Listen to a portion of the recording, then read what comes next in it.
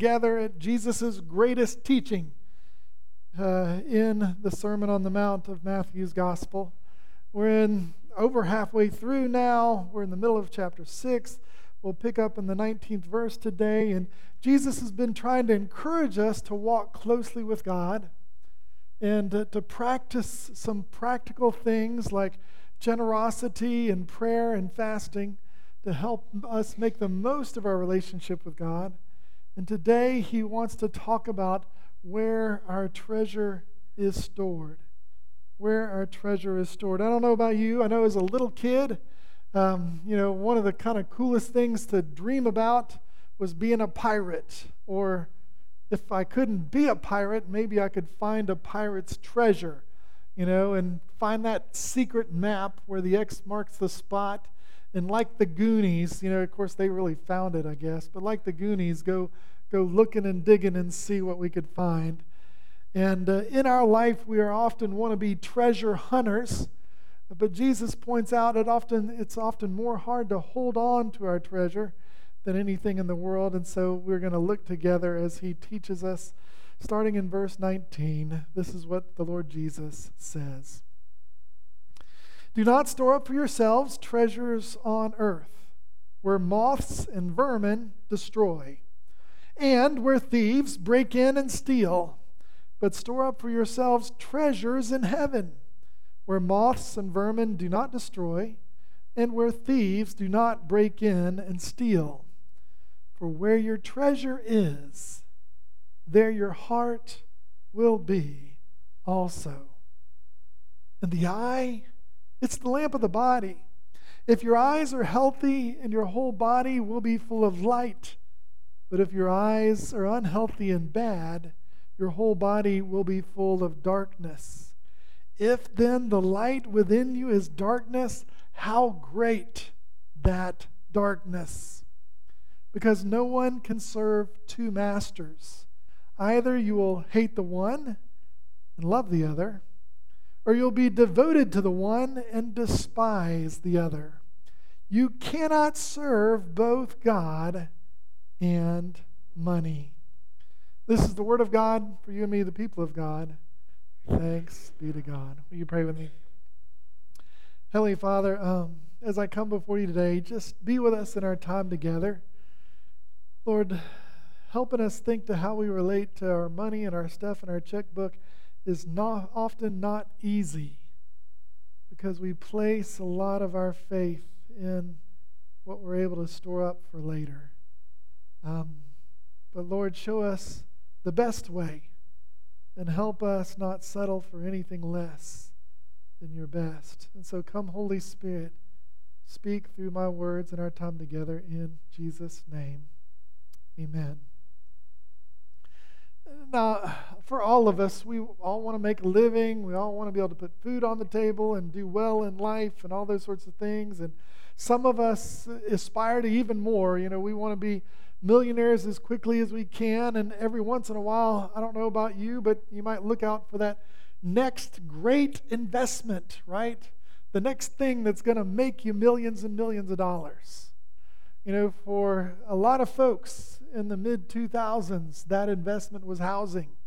And so it seemed like everybody and their brother was getting into housing and trying to buy up a house and work on it a little bit and then resell it, just in 3 or 4 months for X amount of more money. And we're seeing another market now where housing has been kind of crazy even in these days. And though it's slowed down a bit, we still need housing. But then 2008 came, right, and the bottom fell out, and nobody wanted to buy a house anywhere. And so we had banks go under. We had people who were trying to make extra money lose their money. We had all sorts of things, and the bubble burst. Well, then I think crypto came on the scene, and with crypto over the last, early 5-10 years as well, there is all this influx of, there's an opportunity to make lots and lots of money in cryptocurrency with Bitcoin and other stuff like that. And one of the main voices I heard was a bit skeptical was Warren Buffett, right? Warren's like, buy real stuff. And we're not sure if crypto's real stuff or not. But many of us, we thought, you make next big prize and treasure through crypto. And then crypto as well, the bottom fell out of it about a year or so ago, and another opportunity was gone. And then a third one is, if we had to find treasure in today's day and age, right? It's often through playing the lottery for many people. They hope to get that next big treasure through the lottery. But I was looking at some of the rougher stories when it came to the lottery, and I found a couple of folks who won the lottery but ended up not really enjoying it at all. I think of William Post, won $16 million. And very quickly, when it was found out that he'd won that amount of money, his ex-girlfriend came along and said, I'd like some of it. And so he had to give a bunch to her. And then his brother wanted it all for himself and hired a hitman to bump him off. Now, fortunately, that wasn't successful, though I have heard of another story where a girl came in and killed a guy that had won the lottery too. But suffice to say, he'd won $16 million, and a month after he'd received the money, he was $1 million in debt, and it was all gone. That treasure evaporated quickly. And then secondly, I think of a fella named Jack Whitaker. He won $315 million. And he had done pretty well for himself. He was already a millionaire. But over the course of 4 years, he had 2 family members die of overdose to drugs. He had $500,000 stolen from him in one day while he was sitting in his car. I mean, who would keep $500,000 in your car?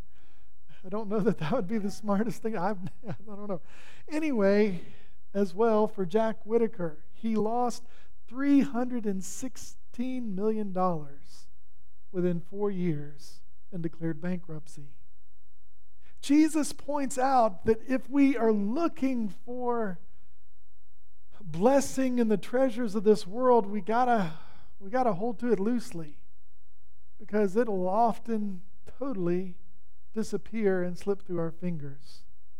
Whether it's a moth or vermin that destroy it, whether it's a thief who comes in and steals, our worldly wealth, which we often feel a lot of security in, can and often will at some point in life let us down.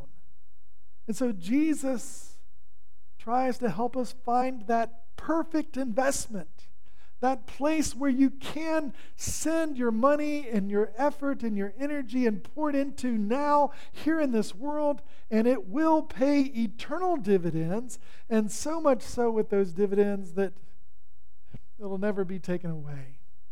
It'll never be taken away. And so today he says, listen, guys, don't focus on the worldly wealth you can store up here that you can lose. Instead, find a way to share the treasures and pour treasure into heaven, because in that place, what you send on to heaven will never spoil or fade. The law of entropy will not work to destroy it.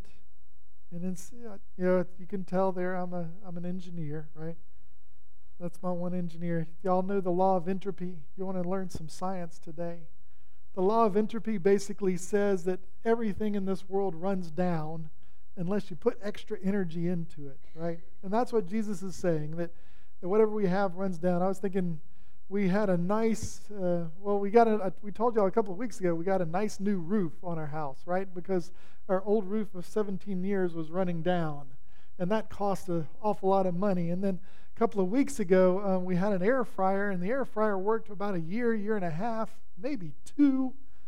Well, it blew out, right? And so we had to go out and get another air fryer to replace the old. Just things break down. That's the law of entropy. And so Jesus warns us, instead of investing in things that break down or get stolen or disappeared, invest in other places. Invest in heavenly places. And so to kind of give you an example of how we can get caught up into the wrong thing, because here's the key. For me, what Jesus is trying to say is this. Jesus is trying to teach us that if we let money be in charge of our life, we will always be a slave to money, and then when that money disappears, we will be at rock bottom. He says instead, let God rule your life. Let Him take charge. And if we keep God first, our relationship with money gets a lot more healthy, gets to be a better benefit and blessing. And these are keys that we can take and use anywhere. I mean, when I talk with young couples especially, often as young couples, we're trying to figure out how to live as a new married couple in a relationship and make the most of that. And one of the key areas where that can be a big challenge early on and even later on is at the financial part of that. If you have a husband that wants to go out and buy lots of big toys, and the wife says, "Why are you spending all our money on big toys? We don't have enough money to take care of the kids." Or if you have a wife that goes out and says, I feel a lot better about myself when I can go shopping and spend some money.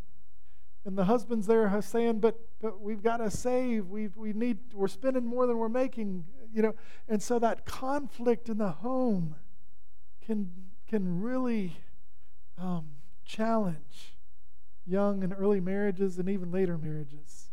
And so I want to share an example of a family who struggled with this relationship that they had with money. And this comes from Mike Slaughter, who is a former pastor up in Ohio, from an Ohio family from Jay and Lori. And this is the story of their life and sort of how Jesus worked in their lives. Jay shares this: "My perception, even when I look back to childhood, is that I always liked money.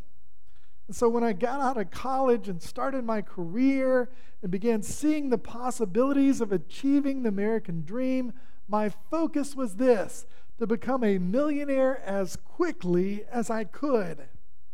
And so I was always a very controlling kind of person.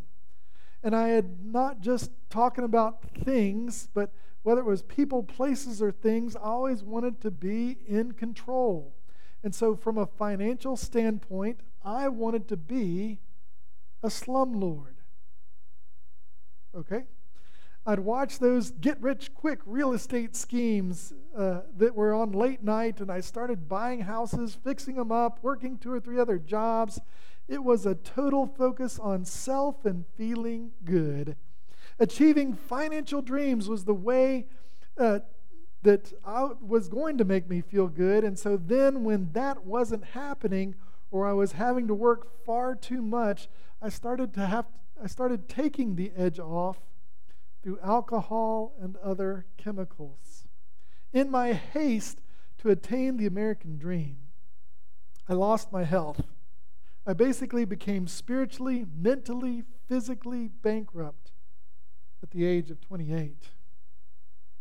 Then his wife Lori pipes in and says, "When we were in the pits, I was feeling very empty inside, thinking, how did I find myself in the midst of this horrible and total mess? I had a relationship with Christ at that point in time, and I did pray with some friends. We had a small group that would meet every now and then, and they knew some of the things we were going through, and they would pray with me and for us." We see in Jay and Lori's story a story that we often can face in our own lives. In our desire to make a living, or in our desire to do well financially, we can get our life out of whack. And in that getting our life out of whack, instead of finding life and freedom and fun, we find that we're falling apart. So that was the case for them. And so Jesus' words again ring true. Make treasure in heaven. So how do we do that? What does treasure in heaven look like? Well, part of it can be financial, but it doesn't have to be. Part of it also, just as in your relationship with God, invest in eternal things, brothers and sisters. How are we doing in investing in eternal things? What are the things that will last beyond this world, beyond this life? What are the things that will last forever? Well, one is our relationship with the Creator through Jesus Christ. And so Jesus has already pointed out that there is a reward in prayer. There is a reward in fasting. There is a reward in investing in spiritual disciplines. Because the closer we get to God, that is a relationship we will have forever. That's a heavenly treasure. But he also goes on and says generosity in this life is also a big piece of this. We've already hit that note some in the past. For instance, in chapter 5, verse 37, he says, let me see, make sure I get it right. No, that's not the right place. Sorry. Chapter 5, verse 42. Give to the one who asks you, and do not turn away from the one who wants to borrow from you.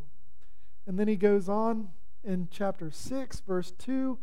When you give to the needy, don't announce it with trumpets, but give it in the secret place. Already, several times, Jesus has told us generosity to those in need, generosity for the kingdom's sake, is a great way to store up heavenly treasure. But then the third way to store up heavenly treasure is also just in how we love and treat others. Right? Jesus gave us 2 commandments. He said, listen, all the other commandments of the Old Testament are wrapped up in these 2. Love God with heart, soul, mind, and strength, and love your neighbor as yourself. The love we pour into each other, the love we pour into others, the love and forgiveness we offer to even those who've tripped us up and have hurt us. These kind of things are the treasures that nothing can steal from or take away. And so Jesus tries to help us with this. He points us in the right direction, and then he concludes, for where your treasure is, there your heart will be also. Where your treasure is, there your heart will be also. And what is he sharing? He's sharing this, I think, that our heart is the one that guides us in what love looks like. Our heart guides us in what love and lasting love looks like. Our heart shows us the things we love. Our heart shows us the things we love. And here, loving stuff, loving our possessions, loving money is not going to get us very far. Instead, when we love God and love others and love generosity, those are treasures that will never spoil or fade. So the first is our heart shows us what we really love. If you want to know what you love, look at your checkbook. Look at your credit card statement.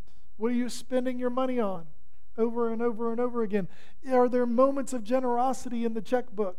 Are there moments of sacrificial giving on the credit card where you've used it to bless someone else? If so, you're on a good track. But not only does the heart guide us in what we love, Jesus goes on to say our eye as well makes a difference. He says, the eye is the lamp of the body. If your eye is healthy, your whole body is full of light. But if your eyes are unhealthy and bad, your whole body will be full of darkness. And he says, when the light within you becomes darkness, how great is that darkness? If our heart shows us what we love, our eyes show us what we're passionate about. Our eyes show us what we desire. Our eyes show us what we're tempted by, lust for, and hungry for. And so he challenges us here to as well keep our eyes in a good place, a place that will fill our body with light. It matters what we see and what we watch and what we take in. When our eyes see that mansion on the hill and think, oh, I really wish I had that. When our eyes see the next, $200,000-$300,000 RV camper and we say, oh, I got to really have that. And see something else, see the latest, biggest TV and, oh, I really got to have that. If that is the hunger and thirst that drives your life, that is a hunger and thirst of darkness that will hurt us and harm us and destroy us. Lord, have mercy. In our life, there is so much brokenness.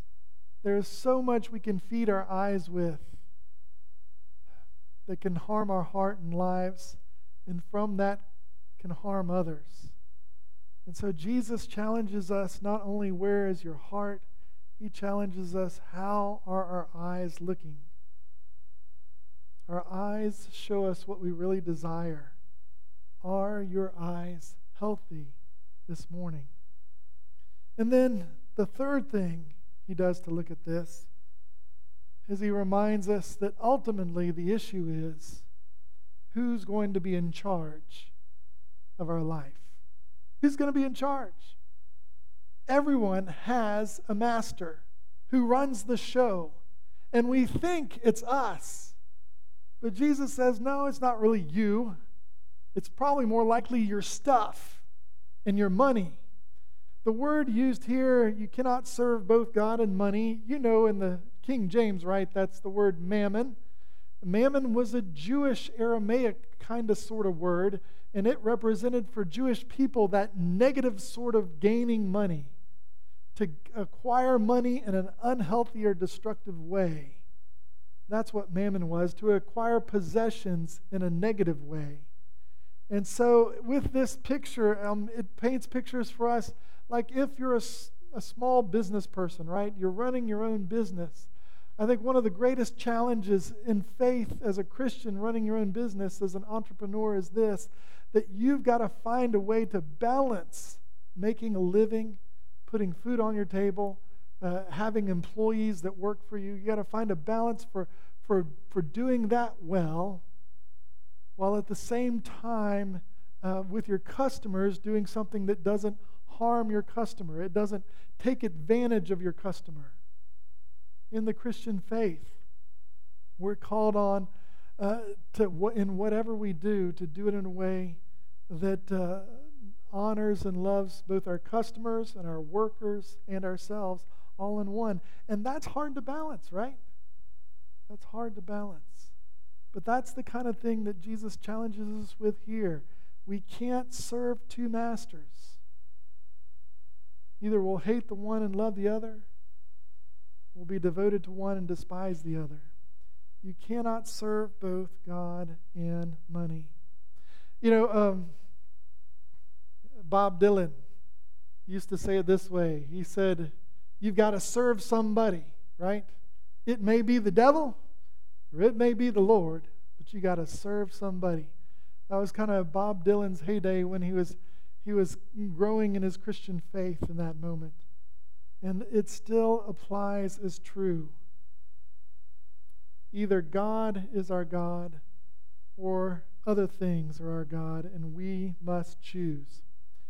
An example of that from Dr. Dennis Kinlaw that I want to share this morning comes from a fella named George Crowley.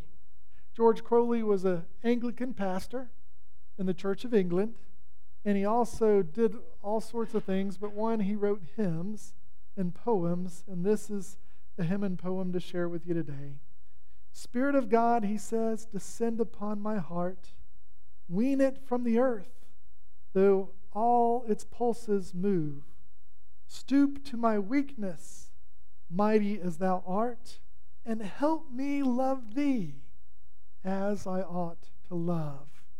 Teach me to love thee as thine angels love, one holy passion, all my frame, the baptism of the heaven-descended dove, my heart an altar, and thy love the flame. Dr. Kinlaw notes this about the song. Note the cry for totality. Through all its pulses move, and filling all my frame. Crowley knew that anything less than all was not a satisfactory offering to present to God. He dared not be content with anything less. His offering must, in accordance with the Old Testament thinking, be a whole burnt offering. He then goes on and says, too often the church has been willing to present a gospel that demands less of its members than this. And when it does, it is making no accommodation for its adherents. It is actually cheating the needy, because a partial surrender to Christ Jesus means a partial experiencing of His grace, and surely that is no gain. As certainly as the Spirit is better than the flesh, a life in which the Spirit moves through every pulse and in which a burning, passionate love fills all its frame is better than one with mixed loyalties. What George Crowley and Dennis Kinlaw are sharing with us today is that point. If we want God's best, we've got to be willing to let Him be in charge of the whole thing. We can't pick and choose. We can't say, well, I give you my kids, but don't touch my bank account. We can't pick and choose. Jesus points us, it's got to be all or nothing. And from the story I'd shared earlier, that is exactly what Jay and Lori learned in their journey too. When Jay's life came to the very bottom, that's where he found a beautiful Savior. Jay shares this: one night right before I was about to pass out in my chair, I finally put up my arms in the sky and I said, God, help me. I don't care what it takes, help me. The next day, Lori was a part of an intervention that ultimately got me into a treatment center. And I can remember as clear as if it was yesterday, I was sitting in this treatment center in the lounge late at night by myself. And I was going through my mail, and there was a little book that was one of Lori's friends had sent to me that contained instructions on how to turn your life over to Jesus Christ. He says, in the past, I thought I was already fixed. I didn't need that. But I was so bankrupt at this point in time that I read the book and I said, all right, Jesus, obviously I can't do it. You can. It's time that I let you. Lori and I at that time had nothing. You see, my profession is such that I couldn't afford to go back to work, and I didn't know if I was going to have a job. We had to sell all our properties. I sold a huge part of my coin collection, which I had had for years. And as I look back on that, and this may sound weird, but I'm glad it all happened. I got rid of all the stuff that almost took me to my grave. For me today, I gather strength in turning the ownership of everything I have over to God. And it starts with my family. I don't own my kids. I'm here to guide and lead and help them grow. It's the same way with my marriage and my business. Lori goes on to share her perspective that there's more freedom in Jesus Christ, and freedom when you give yourself over to Christ and realize that everything we have is not really ours at all. And Jay concludes, it's been amazing what God's done to bless the business. We've actually grown exponentially from a financial standpoint and from how many people we get to provide care for, and also how many employees who experience a positive impact in their lives. It's been an unbelievable journey, something I know I could never do on my own. God's given me an opportunity to be a part of this as long as I give it to Him. Brothers and sisters, Jay and Lori learned the lesson that all of us have to learn at some point in place. That our stuff here on earth will not last forever. And we can't trust in it to be there all the time. But what we can have faith in is that if we will be generous and joyful, love God and love others, that there is a treasure waiting for us that nothing will take. No downturn in the economy will affect it. No other negative circumstances, no thief, no falling out of the crypto market. Instead, God has a treasure for you and me. And the way there is just to trust Him and let Him be in charge. And so may we let God help us in that journey. In the name of the Father, Son, and Holy Spirit. Amen. Will you pray with me? Jesus, today